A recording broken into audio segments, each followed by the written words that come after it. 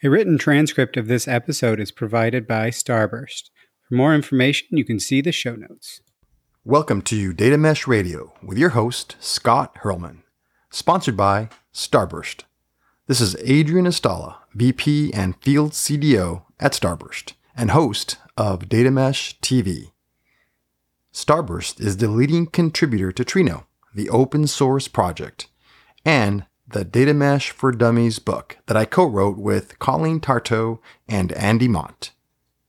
To claim your free book, head over to starburst.io. Data Mesh Radio is provided as a free community resource by Data Mesh Understanding. It is produced and hosted by me, Scott Hurlman. I started this podcast as a place for practitioners to get useful information about data mesh, and we're at over 200 episodes. I've now left DataStax, thanks for all their help in founding things, but I've left to start Data Mesh Understanding, which is also helping practitioners to get to the information needed to do data mesh well. We have free implementer introduction and roundtable programs, in addition to the more advanced yet affordable offerings. So please do get in touch if you're looking for more information on how to approach data mesh. Just check datameshunderstanding.com for more info. There's also a helpful organization of past Data Mesh Radio episodes there if you want to dig into specific topics rather than digging through 200 different episodes. So with that, let's hit the funky intro music and listen to what you'll hear about in this interview episode.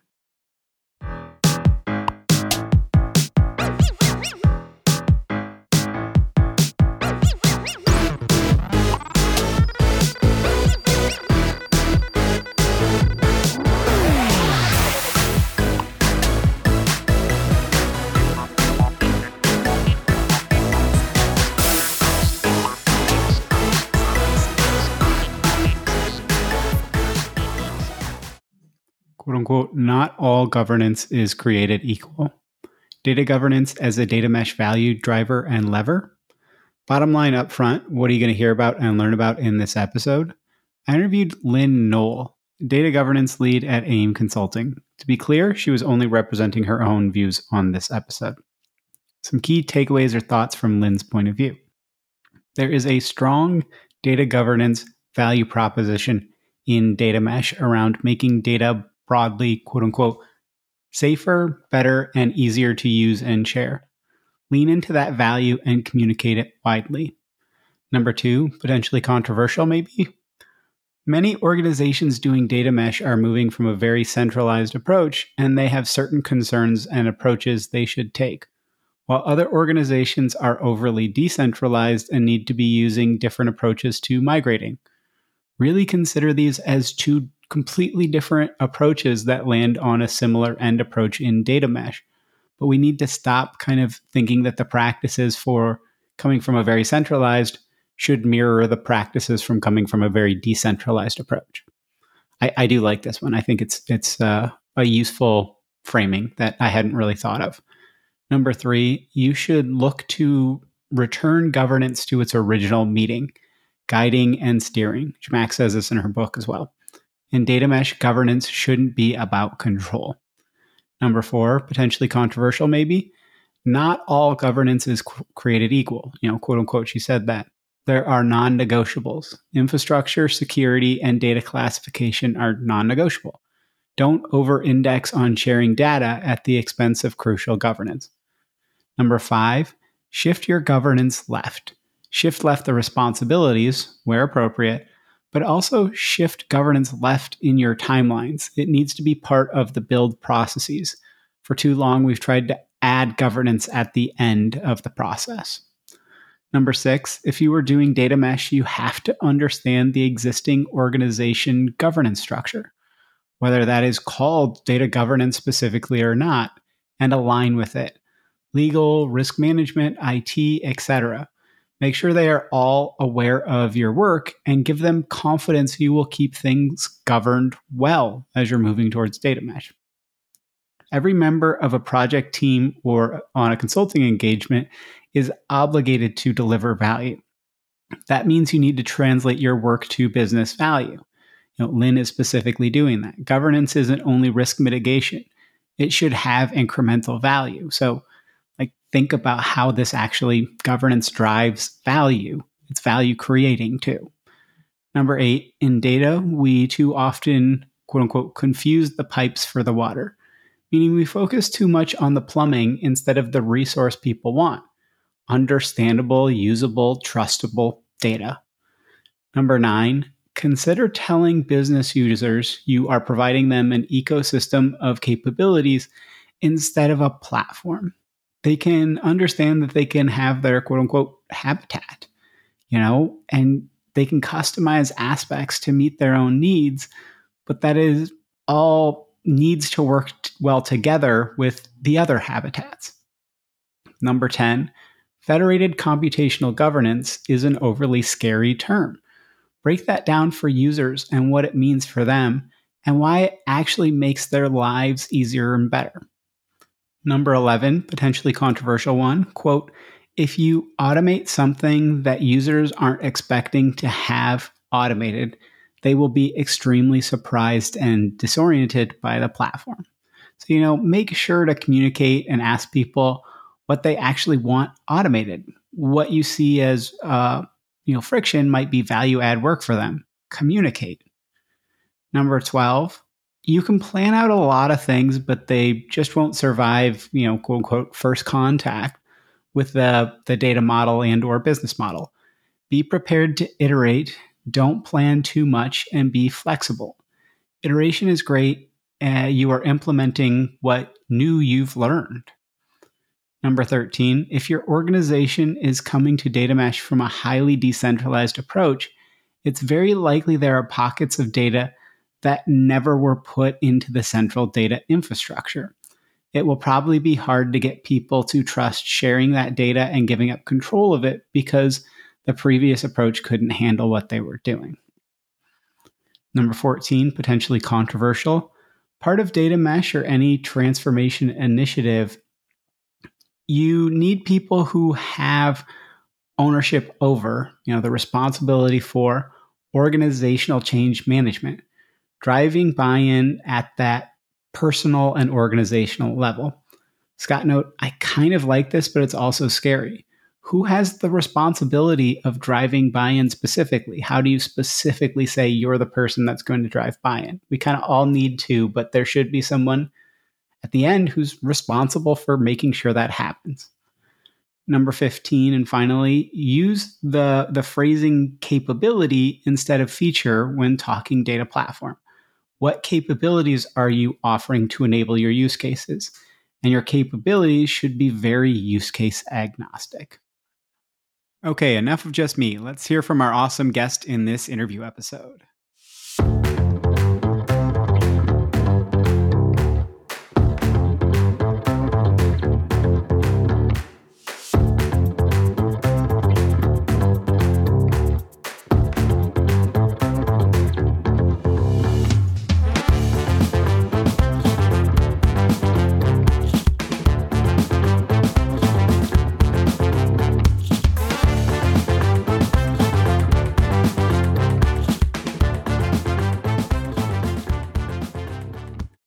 Very excited for today's episode. I've got Lynn Noel here, who's the data governance lead at AIM Consulting. To be clear, though, she is only representing her own views.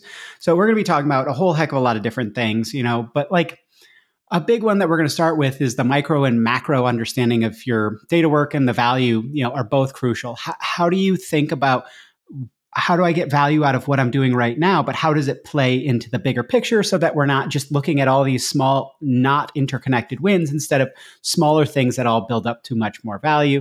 How do you include governance as part of the build process, right? How do we shift that governance left, not just from a responsibility, but left in the actual pathway of your development and thinking about that? What problems should actually be assigned to the platform and what should be on the product teams? This has been one that's come up in a lot of conversations lately because there's kind of this conception of the platform is magic and it's just going to do everything for us. Or no, the platform or the product teams have to handle everything and the platform is just kind of only doing the data processing. It's like, we have to figure that out. Governance and adoption drive, organizational change, and you need the governance and adoption to drive that organizational change. You need all three. You can't kind of skip any of that stuff. Then we'll get into a lot of the like, what's in it for me? How do we actually talk to people? How do we think about data governance versus, classical data mesh governance? What does this actually look like and change, and kind of aligning stakeholders as well. So like I said, a whole lot of different things. Hopefully we'll get to all of it. Maybe we won't, but that's totally okay. But before we jump to that, Lynn, if you don't mind giving people a bit of an introduction to yourself, and then we can jump into the conversation at hand. Sure. Thank you for pronouncing my name correctly. I do answer to Lynn Noel, but Lynn Noel is how my family pronounces it. As you said, I'm a data governance lead with AIM Consulting. I'm an independent consultant, and have a background that ranges from the Fortune 5 to the Hot 100. So I've been at big companies, small companies. I've been in data for about 25 years, and have an interesting background coming through content management. I spent some time as a director of collaboration services with NTT Data, doing the first 3 SharePoint governance plans for one of the 6 largest IT consulting companies in the world. So got my start with governance there. Have an architecture background and have done some, I specialize in no-code, quick application design for platforms, again, like SharePoint and Salesforce. And did a degree programs in user experience design and in digital business strategy. So like to keep learning, enjoy continuing my career development. And the last thing I'll say is that I'm VP of membership of the Data Management Association of New England. So if you are in New England and interested in data, you should definitely reach out to me. Sounds great. Well, it's funny because that content management system background, you're, I think, the 3rd or 4th person that's been on. Like Karen Passmore was talking about that a lot as well. And she's also, her company's focused on UX. So it's kind of like this thing of, hey, we've seen where all this stuff goes wrong. And if we aren't focusing on UX, then none of this ends up working. It's just, you're creating data for the sake of data. So I love that that's kind of a common theme for a lot of people out there that are coming to data mesh from the historical data perspective, but also like, we need to look at this in a fresh way, but we can't just throw out everything we've learned. We've learned a lot. We've learned how this stuff goes wrong at scale. So I think jumping into that conversation of the micro and the macro understanding, like, how are you working with your customers, or the teams you're working with, about figuring out how to take kind of what is our macro goal and break that into the smaller chunks, but still, instead of just focusing on these small, quick wins that are not interconnected, that, hey, this bit of work is worth, 1 point of value. This bit of work is worth 1 point of value. And this third one is worth 1 point of value. But you put the 3 of them together, it's worth 5 or 6 total combined points, that it starts to kind of snowball and interact. Like, how do you think about breaking down that work in an appropriate way to build to that? Or how do you think about finding those larger pieces of work and then not having people go, what we've done historically with data is just trying to do all of it in one big thing, instead of, can we chunk it into smaller things that actually build so we have less risk and it's easier to build to? Sure. One of the things that gives you an edge up with data mesh, gives you a leg up, is that data governance is one of the 4 pillars of data mesh. So people who are going to embark upon a data mesh project are, one hopes, going to have some awareness that in addition to the self-service platform, in addition to the computational part, that federated computational governance is really essential to data mesh. And I certainly have had the opportunity with AIM and with our client to be part of the engagement from the very beginning. They knew that governance was going to be important. They may not necessarily have known why, but data mesh said it was, so they went and got a governance person, which was great. So from the beginning, I actually got to start with the standard data governance charter, with establishing the definition of data governance, what's the business value and the value prop for making data safer, better, and easier to use and share. So that's my elevator pitch right there for what data governance is and why you should care as an enterprise and as individuals. So I would say that I started out on this engagement at the macro level with the opportunity to build a charter, to work through an operating model, to say that data governance is at the hub of data management, but it's not the whole thing.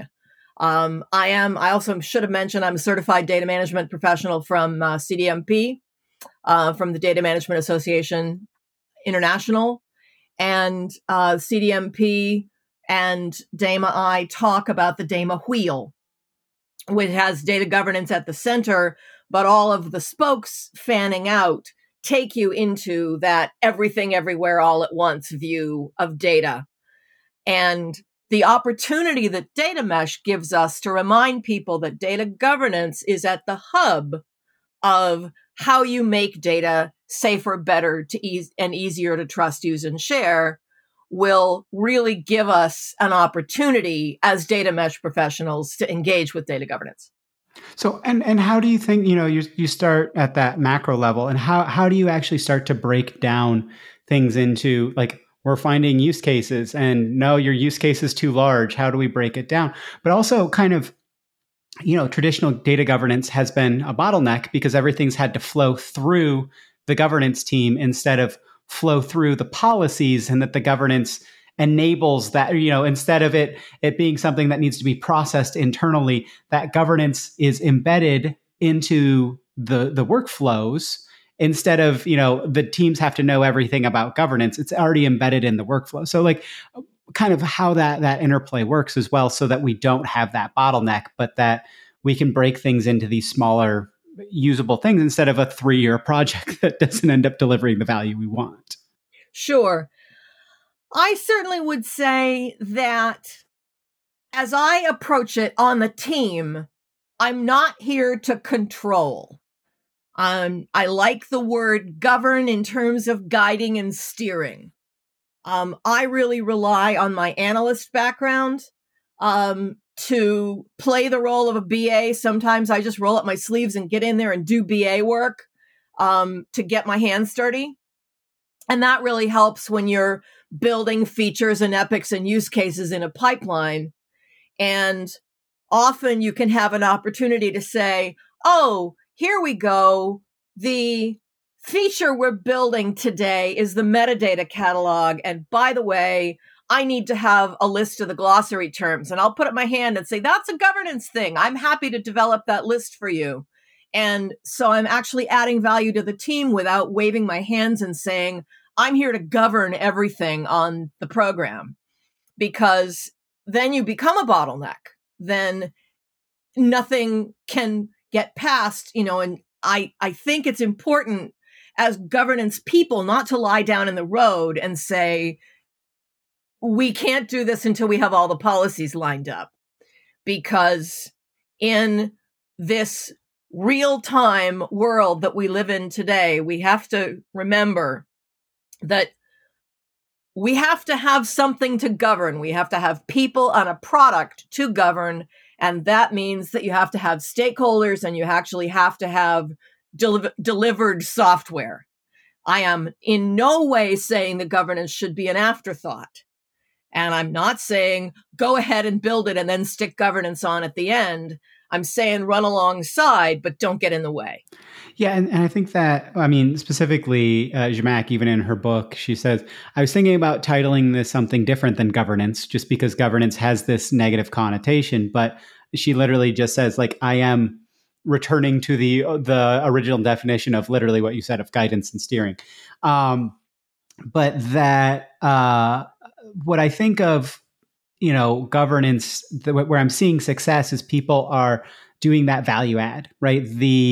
How do we move forward on things concurrently? How do we move forward? How do we measure what our risk is and have some risk tolerance and make sure that we're not doing silly things that are overly risky, but that we, like you said, we don't have to have everything figured out as if this is the make or break for the company, when we're starting a project, right? If every project starts as if it's make or break and we have to get it perfect up front, we can't move. We can't do anything, and we're blocking that progress. So how do we get to incremental value delivery as we learn? And we say, like, I say a lot of the aspects are CYA, cover your ... But so, but like, don't get in that way. And I think that's good to hear somebody who's got a lot of that governance experience saying, yeah, I keep and I have to remind other people that I'm not going to get in their way. I'm here to help and things like that. How would you recommend, the governance folks have that conversation? We talked a little bit about this, that you're, a professional actor as well, or performer. And so how do you think about kind of setting that stage, both, theoretically, but also like having the conversation to be like, this has been a pain in your butt before. We're going to change it so it's not. We're going to make this the wind behind you instead of it's something that's poking in your back. It's lifting you up from behind. Like, how do you have that conversation? And do people believe it, or do you just have to do showing is believing, or, like, how does that work? I would say that not all governance is created equal. There are certain aspects of governance, starting with infrastructure security and data classification, that are non-negotiable. If people can get through your firewall and get at your crown jewels, then you have failed as a governance expert. That's the bottom line, that making data safer is really important, especially in this climate of data breaches and in the lack of trust in the digital environment, where data has to be safe, especially corporate data. It's as a question of corporate integrity. Data classification is extremely important because you need to know what the organization has already classified as confidential and restricted. And if you are working in the governance space, you are more than likely already working with confidential and restricted data, because the governance required for general and public data is so much less. So you can kind of turn your back on some of that stuff and say, all right, number one, let's focus on the stuff that's utterly necessary for external compliance and for risk management and for classification to protect things like attorney-client privilege and trade secrets, and the stuff that really makes a business go. That stuff you can't let go of. You need to engage the team. And here again, being an advocate for that, being a champion, means making sure that your delivery manager, that your architect — I'm very fortunate that both of mine are completely engaged and doing a lot of this work. Governance is not something that one human does.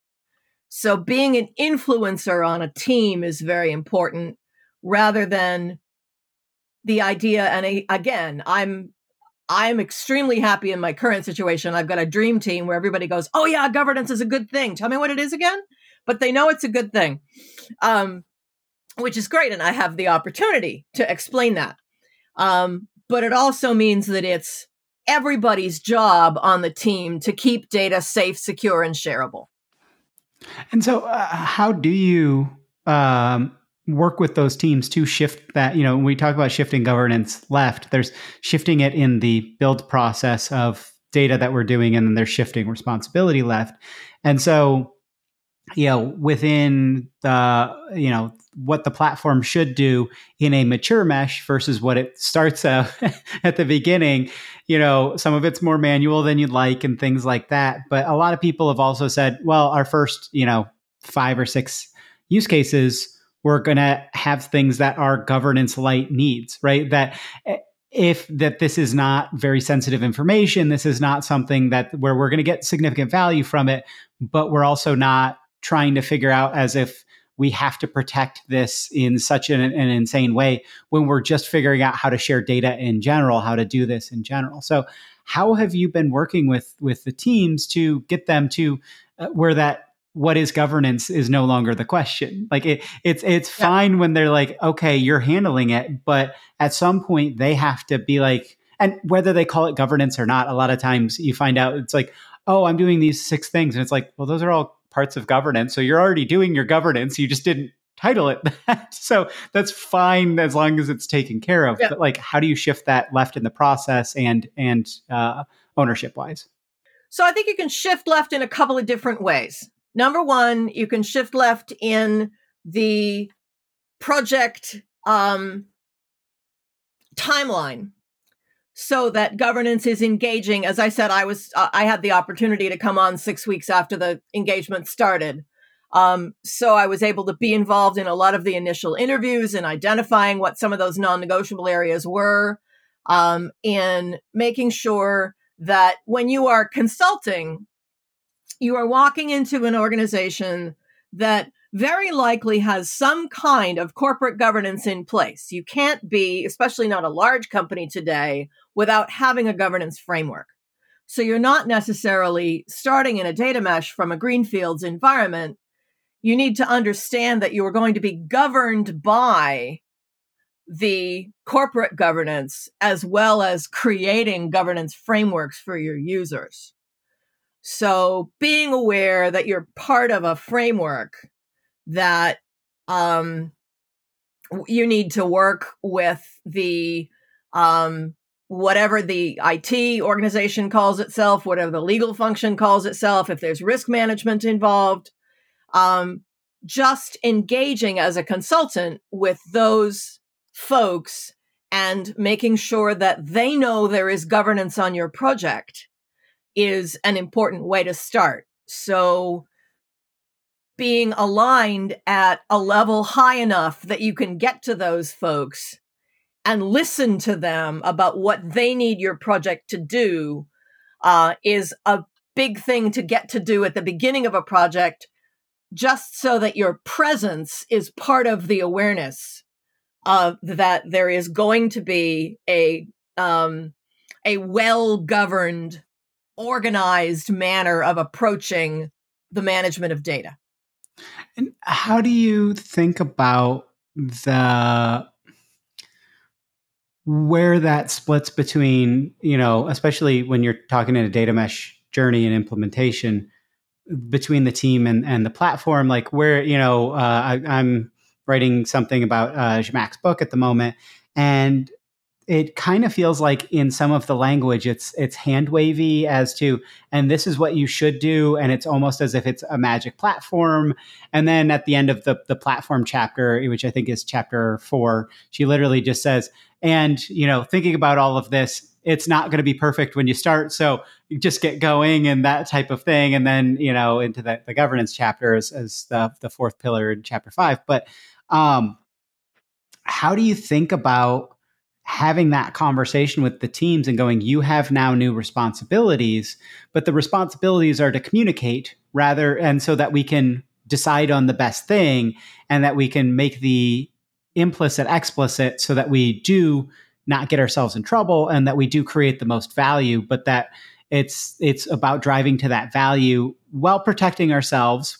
Here are some non-negotiables, like you said, but like that the extra bit of governance work is all about adding value. And that, I know that's a hard question to kind of answer, but it's like, how have you been working to put it together to get them bought in that this is the thing that actually creates more value as you add more governance? It's not more additional layers on top. It's better steering to drive more towards exactly what we're actually trying to do. It's being more efficient in getting towards that value.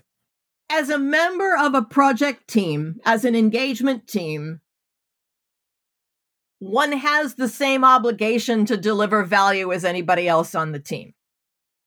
And the team has an obligation to deliver value to the client. So you can't just say, I'm the governance person and I'm here to deliver governance value. No, I am here to deliver business value to the client. However that is going to define itself. Now, I'm going to be a bit of a radical, and I'm sure you're going to enjoy this, because I'm going to say that data mesh may be a new way to architect the management of data, but it doesn't come out of nowhere in terms of users needing to put data somewhere, get it out of there, and manipulate it while it's there. And at the end user level, when you have deployed a data mesh, if the fact that it's a mesh is completely invisible to your end user and they can touch their data and manipulate it however they want to, and it is stored safely and securely, I think you won. That I have talked about my unicorn farts theory, which is anytime you're talking to anybody not in a data function on the data team, when you're talking about data mesh, call it unicorn farts. And then they're like, well, I would never say unicorn farts to a business person. It's like, then don't say data mesh, because they don't care. No, they don't. They care about what this means, what this drives to, what are the changes, why, like what is the business value creation. They don't care if it is powered by unicorns in the background, as long as it's scalable and that it's reliable and trustable and it creates business value. That's what matters. And this is where I think some of the conversations around data mesh really derail, because when you talk to Zhamak or you talk to a lot of the consultants like yourself, where it's like data mesh is implementation details, right? It is not the strategy. The strategy is the thing that ties to the business strategy, and data mesh is a large part of the implementation details of the data strategy, but it isn't the strategy itself. Data mesh doesn't create value in and of itself. It creates a whole bunch of potential to reuse data and to leverage data and be more nimble and scalable. But if you're not finding good use cases, if you're not working with the teams, if people aren't bought in, if they're not leveraging the data, then all you've done is data work for the sake of data work. So I don't think you're radical. I think this is a perception that some people think that when people are talking about data mesh, they get too focused on the implementation details. And it's like, well, the other stuff is almost like just obviously implied, right? Like, and that's where I think we need to, when we talk about these things, get a little bit more specific about that. Because why do the work if it's not driving the value? I've been involved with large-scale implementations for a long, long time. I have survived not one, but 2 SAP implementations. I have been on the front lines twice for Salesforce implementations, for CRM, for ERP, for data warehousing, for data lakes, for data mesh. There's the data and there's the container. Never confuse the pipes with the water. Don't confuse the mesh with the data. You want to make sure that the data is, again, safe, secure, shareable, and easy to use. However you do that, I actually have developed a vision of my own to think about a data mesh as a land of lakes. That is, if you can talk to data users, right? You can say, have you heard of a data lake? If you heard of a data warehouse, they're like, oh yeah, a data warehouse is where you put your data, where everybody puts it in the same place, and it's terrible because nobody can get it out. And have you heard of a data lake? Well, yeah, everybody puts their data in the same place, and it's terrible because it's a big mess and nobody can find their data. Like, okay, great. Now, what about if I told you that you could have your own data lake where you could organize it the way it made sense to you, and it could have structured data in it if that was what you needed? They were like, yeah, that'd be good for me. I'd like that. Okay, there you go. And we're going to make it simple to provision. We're going to make it so that you focus on what matters to drive the value from. Yeah. Zhamak is always hesitant to do more water analogies just because everything in data is about water. But before I came to data, I wrote a book on the National River Conservation and Systems in Canada, and I was a river conservationist for 20 years. So you're not going to pry me free of my water analogies, but I get it that we need more. Yeah. So, I mean, we're talking about working with teams to drive to actual value. Like we touched on it a little bit, but like, where do you think what should be on the platform? What should be on the team, on the product teams when you're thinking in a data mesh term of how do you actually move forward with this? Because people are, again, a lot of people get stuck and caught up on governance is my blocker. I have to get governance perfect. And you've talked about the, like, kind of cover yourself, make sure that you've hit these things, right? Not all governance is created equal. That's what's probably going to be the episode title. I like that a lot. So, but how do we think about what should be on who, when, and when do you think about automating that? Big question, but like, how do you start to think about that? How would you talk to an organization at the very beginning of their journey about discovering what should be on the platform side versus the product team side? Well, the product team is responsible for the pipeline. Okay. It's got users who want to use the platform. They don't know anything about the platform. They may not know anything more than that there's a platform that they need. Sometimes just talking about it as a platform can be awkward. Sometimes a more useful term that we have found to use is an ecosystem, so that it's not necessarily a platform that you stand on, but that you can live in your habitat, in your ecosystem. And there you go. See, it's a biological analogy, but it's not about water. How about that? So you're going to have your own habitat. The product team needs to make sure that they take people on the journey from understanding what this platform or ecosystem is about and how it can help them and how it can deliver value, to handing over a set of user stories that is clear enough to the platform or ecosystem team that they can actually deliver that value to the business user and partner with them so that they get value out of the platform when they step into it. And when you're thinking about, like, do you have specific things where you would say this aspect should be platform, this aspect should be product? Or is it something where you kind of have to discover that at each organization? Is it that, hey, we're going to set all of our policies and we're going to do that policy as code and all that, or is that too far to go early days on a platform build? I certainly would say that governance is a bridge role. Again, I happen to be extremely fortunate. I sit on both our product and platform teams. And when we are working with the technicalities of metadata and naming conventions and data quality, then I will roll up my sleeves on the ecosystem team and work with developers. When we are working with the pipeline and I'm trying to understand what it is we're going to be governing 6 months from now, I'm going to need to understand what the use case overview is and what the technical stuff is going to be all about, and gathering requirements, if you can say that term in the second quarter of the 21st century. Because requirements are a thing of the past. I want a platform and I want it to do what I want it to do, and I want it to do it now. Well, and the funny conversation is how much is, okay, you're giving me requirements versus what are you actually trying to accomplish? And then let's figure out what you actually need. And what if that drives value? Because you're asking for these 12 things and 2 of those drive 90% of the value. Let's focus on those 2.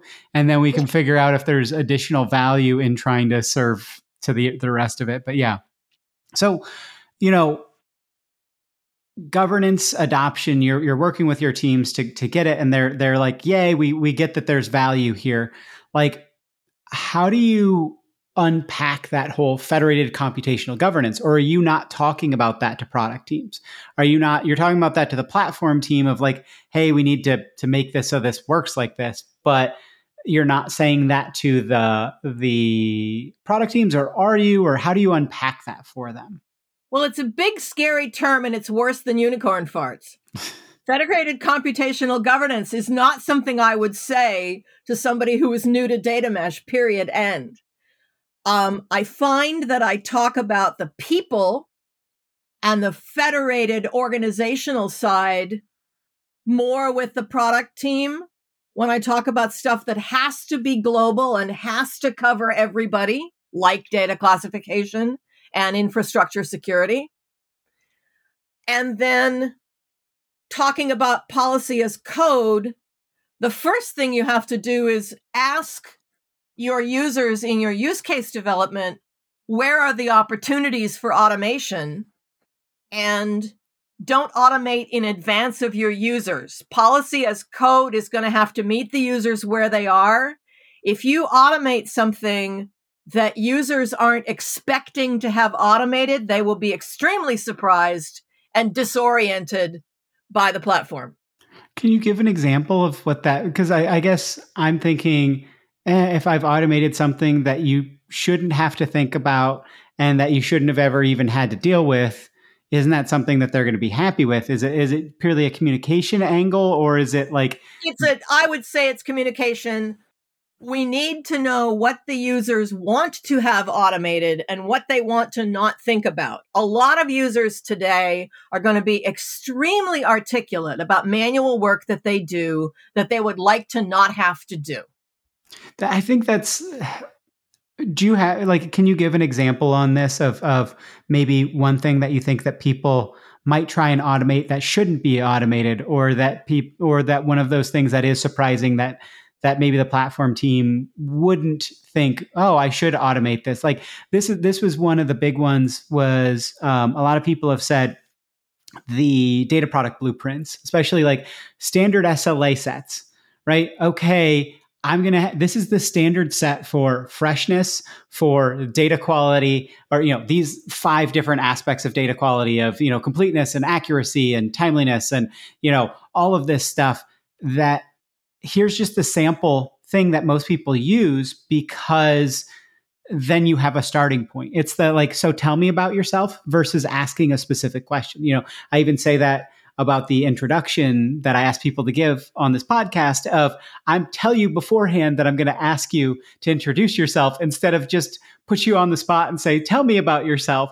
And so like, how do we think about that kind of aspect in data and making it so that we can find the things that are toil versus the things that we could automate but shouldn't, because there's more value in somebody thinking through this, or there's more value in a person doing this rather than a machine doing it poorly? I think one example I would choose is in analytics, when you are running standard tests versus doing discovery analysis.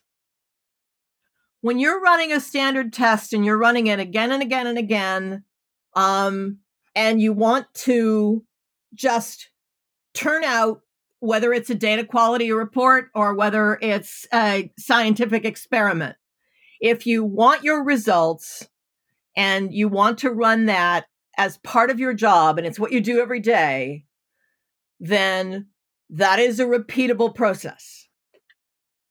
If you are generating data that you want to explore and find out something that you don't know already, then you're doing discovery analysis, and you do not want to automate that, because a machine will jump to conclusions and you will not be able to see the things that a human might explore about a data set, because you've automated it too soon.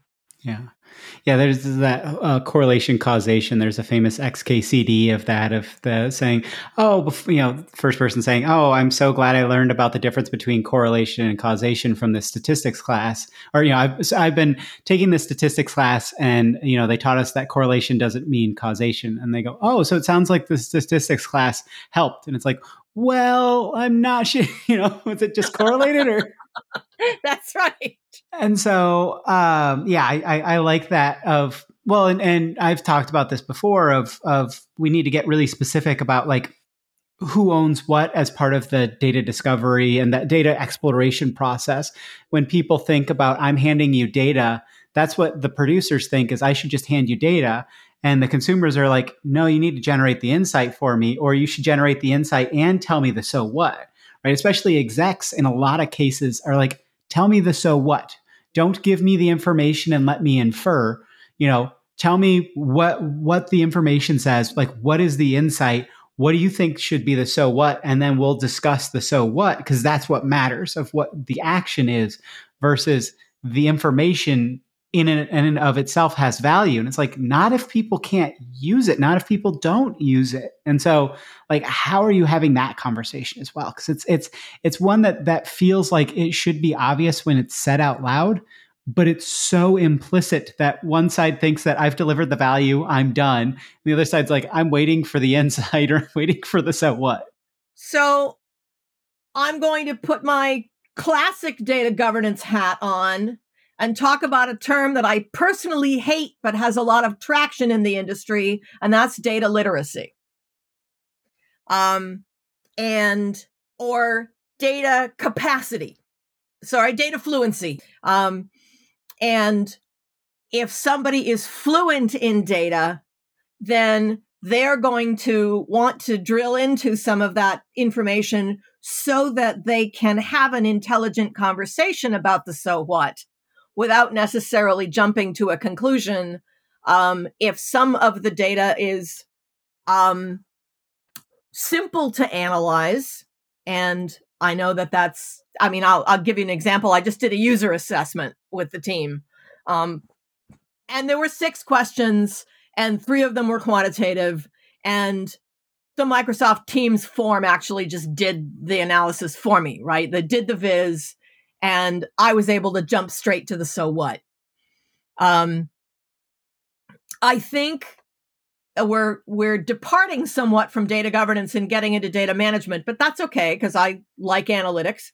And we can play with that. But I was giving you an example of stuff that maybe shouldn't be automated. Something I think probably should be automated is once you have established data quality criteria, then you shouldn't have to go building exception reports.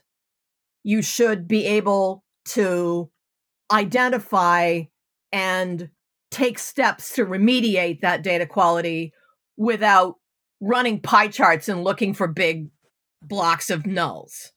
Well, and I think I don't want to get too far into the data contracts conversation because that's a whole another, big, yes. Yeah, that's a big can of worms. But I think the most important aspect for me of data contracts is that there's an ecosystem around contractual terms, that the way that things are measured are the same from data product 1 to data product 2 to data product 3, even if they have different SLAs, SLOs, like if they have different things that they're trying to deliver on, that's totally fine. But that I, as a consumer, don't have to learn team 1's definition of accuracy is different from team 2's definition of accuracy is different from team 3's definition of accuracy. And then so we can have something that is managed at that interface level, that is the technical interface. And then the humans can have the conversation to actually exchange information instead of just treating exchanging data as exchanging information. And so exactly what you're talking about, like that same thing of the contract should be like, what am I guaranteeing? What am I saying I'm going to do here? And then, okay, as a consumer, I need to talk with you about what are you actually trying to do? Because I might have something that's better, or I might be able to tweak this to better fit your use case, or how do we drive to your value? How do I maintain your value, right? If you don't care about these 3 columns, and I've got 5 consumers, and the original consumer really cares about columns 3, 4, and 5, but the other 4 consumers don't, then if use case for the consumer number 1 goes away, then I can drop columns 3, 4, and 5, save money, save effort, save time, and things like that. Like there's all these things that the conversations don't that the contracts people are trying to treat it as exchanging information, exchanging value instead of maintaining trustability, right? That I can actually use this and that I know this. Well, I think a lot of it in terms of contracts and in terms of exchanging data depends on how diverse and disparate the data is to start with. And this is going to take me back to a point I wanted to make earlier. Why people choose data mesh. Is it because they are migrating from a centralized system and they would like to unpack their data? Because they have discovered that there are pieces that don't fit in their data warehouse or their data lake and their unified system? Or are they trying to bring their data together because they haven't had success in centralizing their data? And so now they're choosing almost a greenfields mesh because they know that their data can't be centralized, and they're choosing a more diverse, uncentralized, I'm not going to call it decentralized, but I'm distinguishing that, to say we are intentionally not putting everything in the same big bucket. You're going to have very different experiences of looking at data if you've got a great big data warehouse that is sucking in 4 ERP systems and 3 CRMs, and it's all kind of standard back office business data that's running the order to cash pipeline. Then if you are working with insurance data or healthcare data or research data, that some of it's going to have a structured format. Some of it's going to be extremely disparate. Business units may have completely different definitions that are legitimate and necessary to the running of the business. And if you try to force that governance into making sure that everybody uses the same definition of accuracy, you'll break the business. And you can't do that. I really like that thing that you're also talking about of the very different perspective in coming from either overly centralized or kind of that chaos, disorganized, decentralized, right? That's where a lot of people are like that are in, or maybe not even chaos, but it's very, very siloed.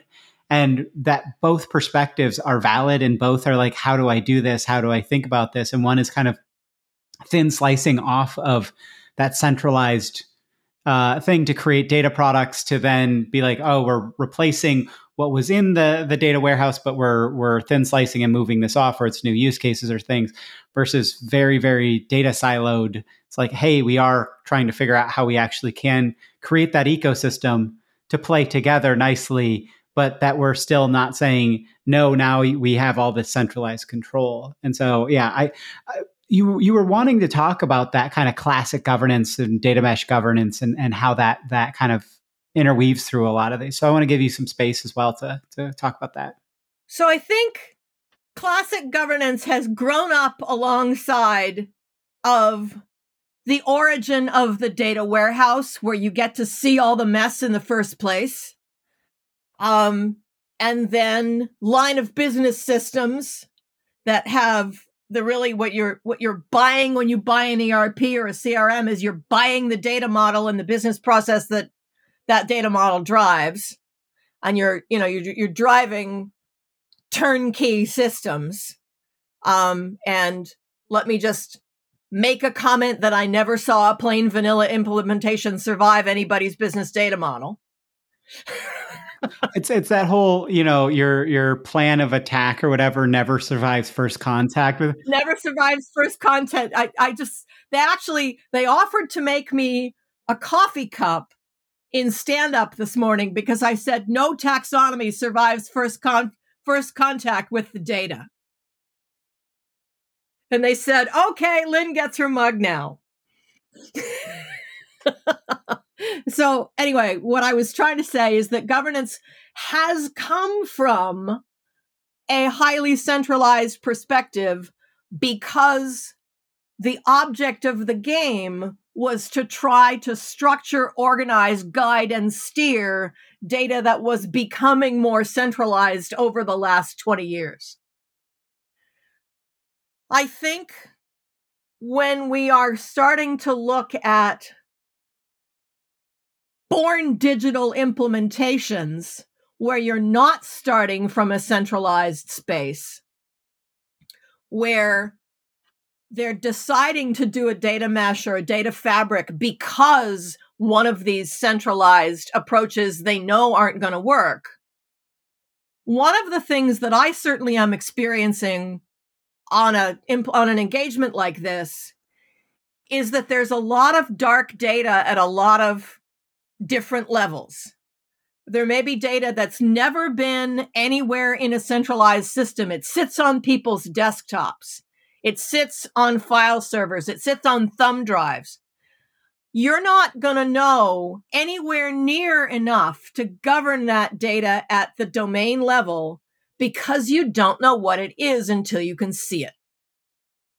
And so governance becomes a process of convincing people to trust a system enough to put their data in, looking at the catalog, because you're going to have a catalog for the first time, and then maybe acknowledging that the mess of naming conventions that you see is the first step toward collaborative agreement about changing behavior.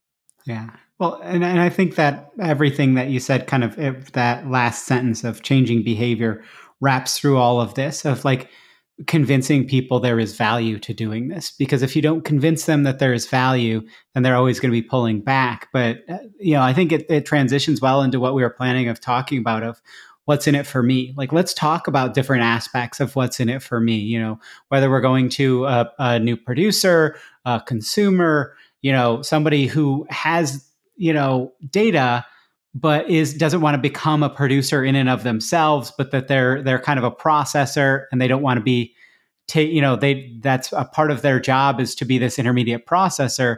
And it's like, well, we can find something to do that has more business value rather than just doing the processing, and we can leave that to the system. But like, what have you been seeing from, not getting overly specific or anything, but what have you been seeing with working with the clients or around data mesh as to how do you talk to what's in it for me? How do you talk in general at the data mesh level and at the governance level, where it's like, this just sounds like I have to do more work versus this sounds like it's creating more value and it's actually lowering the overall work because it's doing things ahead of time instead of cleaning up messes. Well, I will tell you that I have the exceptional privilege, which I would advocate very strongly for anybody in a governance role, to have a dedicated OCM and adoption team for organizational change management as an integral part of the product team.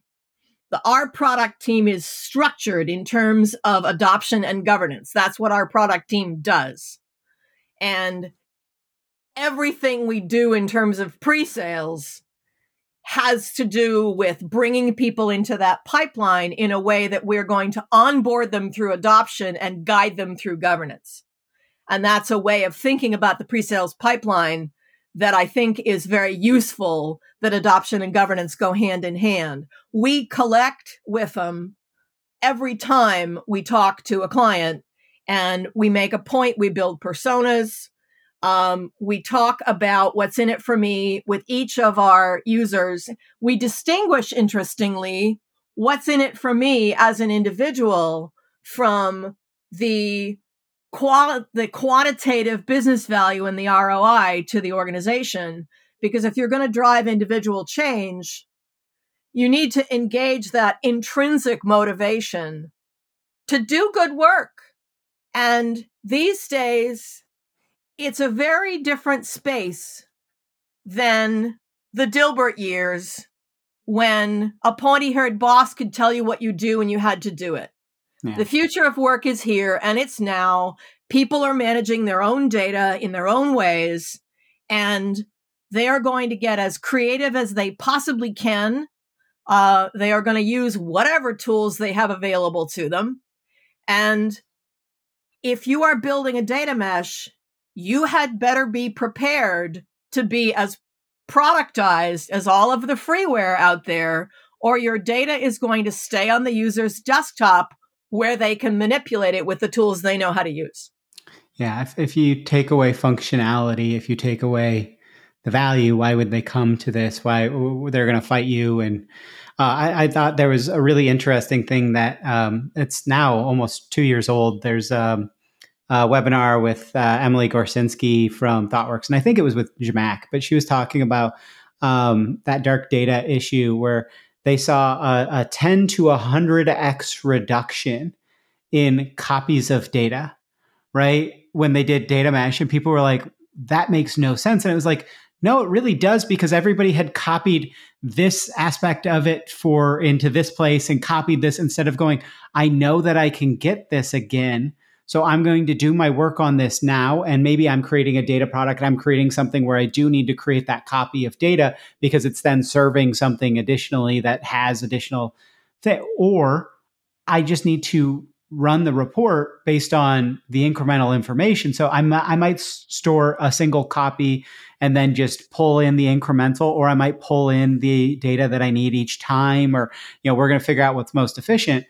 But that you stop having these, as somebody who's, has worked as a spreadsheet jockey for years and years and in all sorts of different contexts of, VXXX final, no, really this time, no, seriously, this is V2, right? And that you're like, okay, we can get to a world where this is embedded and that you can not just trust the data, but trust in the ability to get back to the data, to be able to pull this again, that this source is clean and that I can trust it, but I can also trust that it will be maintained and that it will still be there. So I don't have to create a copy just in case this source goes away.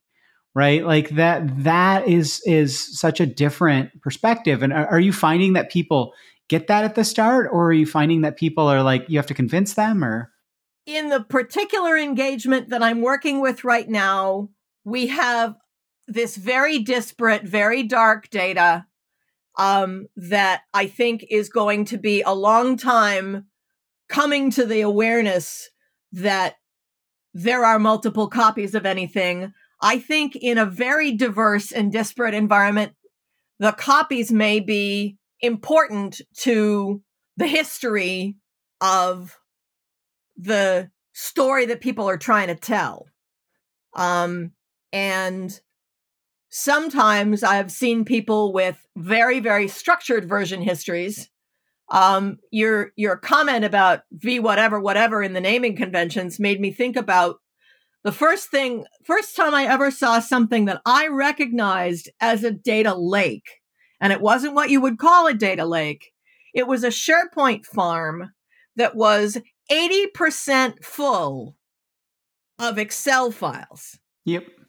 Now that is the definition of unstructured data being stored in a highly unstructured format. Yeah, it's hilarious because the Excel, it feels like it's structured, but it's not. It's really not. Like the more that you start to dig into anybody's own spreadsheet. Well, and the more I actually studied that data quite carefully because this is back in the days when storage cost money. It doesn't anymore, right? But we used to actually have limits on how people. This is so long ago. I'm going to date myself. You had to open an IT service request if you wanted more storage on your site. This is before, Microsoft gave everybody 2 terabytes and it was over. Right? But, we used to hand out little dollops of 300 gig at a time. And people would ask for more and we would try to figure out. Back then, we wanted to know what they were doing with it, like we thought that was our business in corporate IT. And what they were doing with it was sucking data out of the ERP or the CRM system. So it was highly structured. It was tables that were coming out of SAP and Salesforce. And they were doing their own joins and analysis. Yeah. And they were doing it with front office tools. And some of them had built very elaborate SharePoint and Power BI applications to do it. And there was this whole, again, it used to be called shadow IT. I wouldn't call it that today. I would call it the business being in charge of their own data. Yeah.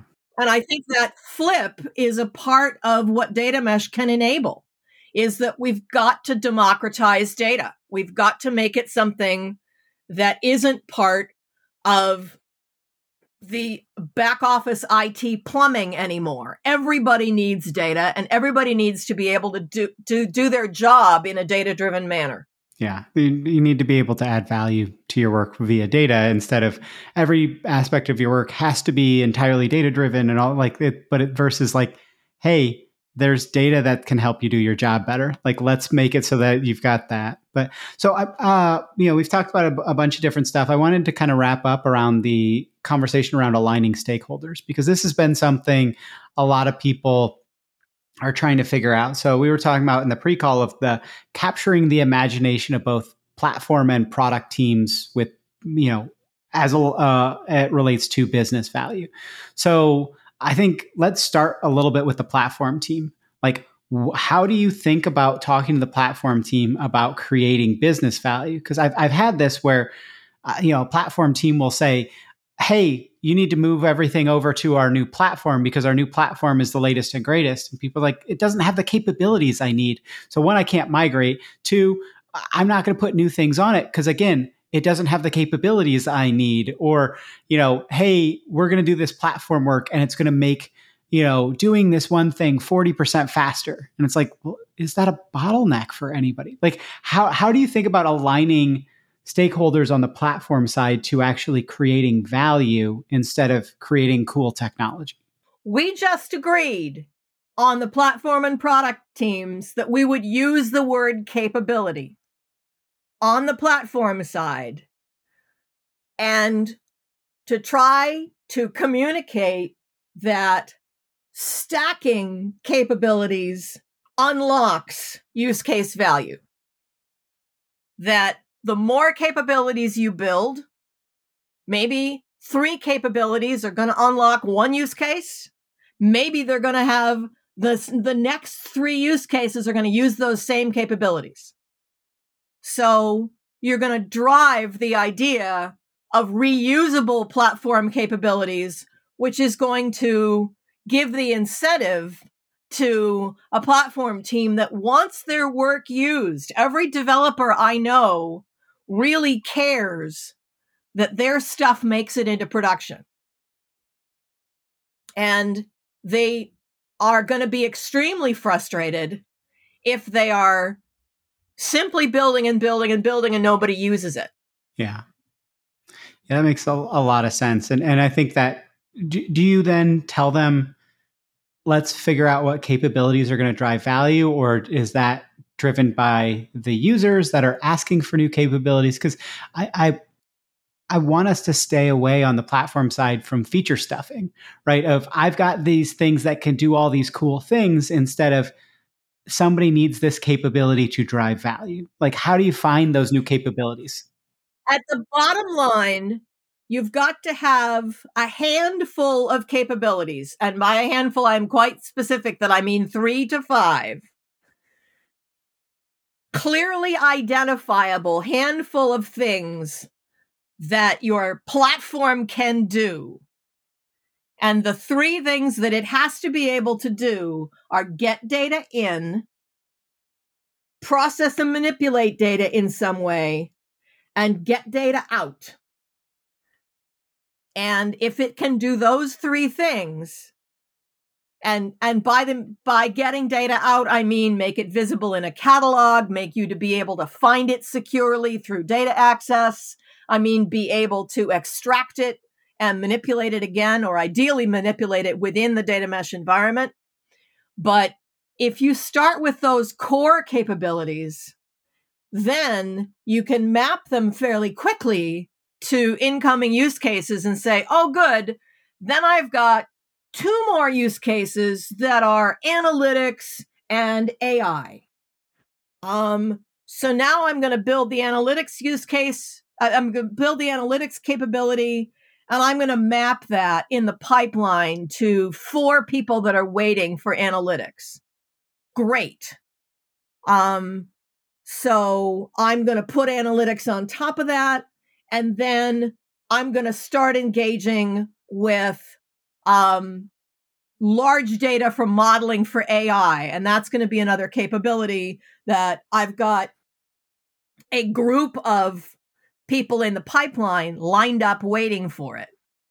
And so one of the things to do in the pipeline is to identify which of these, and, as soon as you can in the qualifying stage, before you have committed to them, to identify what makes the best use of existing platform capability versus what is unique and you're going to have to build new. Because not everything is going to be a platform capability. That's one of the cool things about data mesh is that it's a toolbox, and that you can eventually you want to make sure you start with a chef's knife and don't try to build a Swiss Army knife that's got 62 blades until you have 62 users that are going to use those blades. Yeah, I think that makes a lot of sense. And I think a lot of what you're saying there is just like, have sensible conversations. Like at the end of the day, we try. It's funny how much parts of data work really do circle back on just like, I feel like that should be a Post-it note on everybody's kind of monitor when they're going into, or it should be something that pops up in Zoom before anybody can do anything, where it just says, remember to have sensible, value-driven conversations. So we've covered a whole heck of a lot of things. We're at over an hour now. So I'd like to kind of look to wrap it up. But is there anything that we didn't cover that you'd like to, or any way that you'd want to kind of wrap up the episode in that way? I think we covered a lot of ground. It was very exciting. And I think you ask a lot of very good questions, and I hope I was able to answer them. So thank you. Very much so. So I'm sure there are going to be a lot of people that would like to follow up with you after this. Where's kind of the best place to do that? Anything specific you'd like them following up about? On LinkedIn. Anybody who wants to talk to me about AIM Consulting, I'm always happy to talk about the folks that I work with. I think they're great. If you would like to talk to me more broadly about data mesh and data governance, I love to geek out. I am particularly fond of conversations that bring together governance and organizational change and governance and adoption. And finally, again, if you are interested in becoming a certified data management professional, the Data Management Association of New England offers a CDMP study group that I'm one of the instructors for, and we certify people every year. So if you're interested in getting your CDMP, please reach out to me and talk to me about that.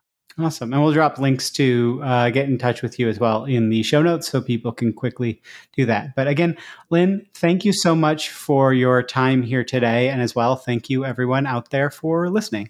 A pleasure. I'd again like to thank my guest today, Lynn Noel, who's the data governance lead at AIM Consulting. You can find a link to her LinkedIn and DAMA New England in the show notes as per usual. Thank you. Hopefully that interview episode was really useful for you. Please do consider getting in touch with guests from the show, from these episodes. Most have said they'd really love people to reach out to them. And please, as well, if you've got a minute, rate and review the podcast somewhere. It really is honestly super helpful for other people looking into kind of data podcasts to kind of get this in front of them. Data Mesh Radio is again provided as a free community resource by Data Mesh Understanding. It's produced and hosted by me, Scott Hurleman. In April of 2023, I left DataStax, who were wonderful in getting the Data Mesh community stuff started, so give them a shout for streaming and real-time AI needs. But I left to start my own industry analyst kind of information as a service firm. Our offerings are affordable, and you can do them on a one-off or a month-to-month basis. Read kind of throw it on the credit card. Don't worry about like going through purchasing and things like that. The services include lots of practitioner roundtables, one-on-one data mesh kind of planning or feedback sessions, and tailored introductions to other data mesh practitioners that are focused around your topics of interest. What are you actually running into challenges with? We also have some free programs around introductions and roundtables that people can kind of check out as well. Check the show notes or just go to datameshunderstanding.com for more info or helpful resources. As always, if you have suggestions for guests or topics, please do get in touch as well. and have a wonderful rest of your day. Now let's hear that funky outro music.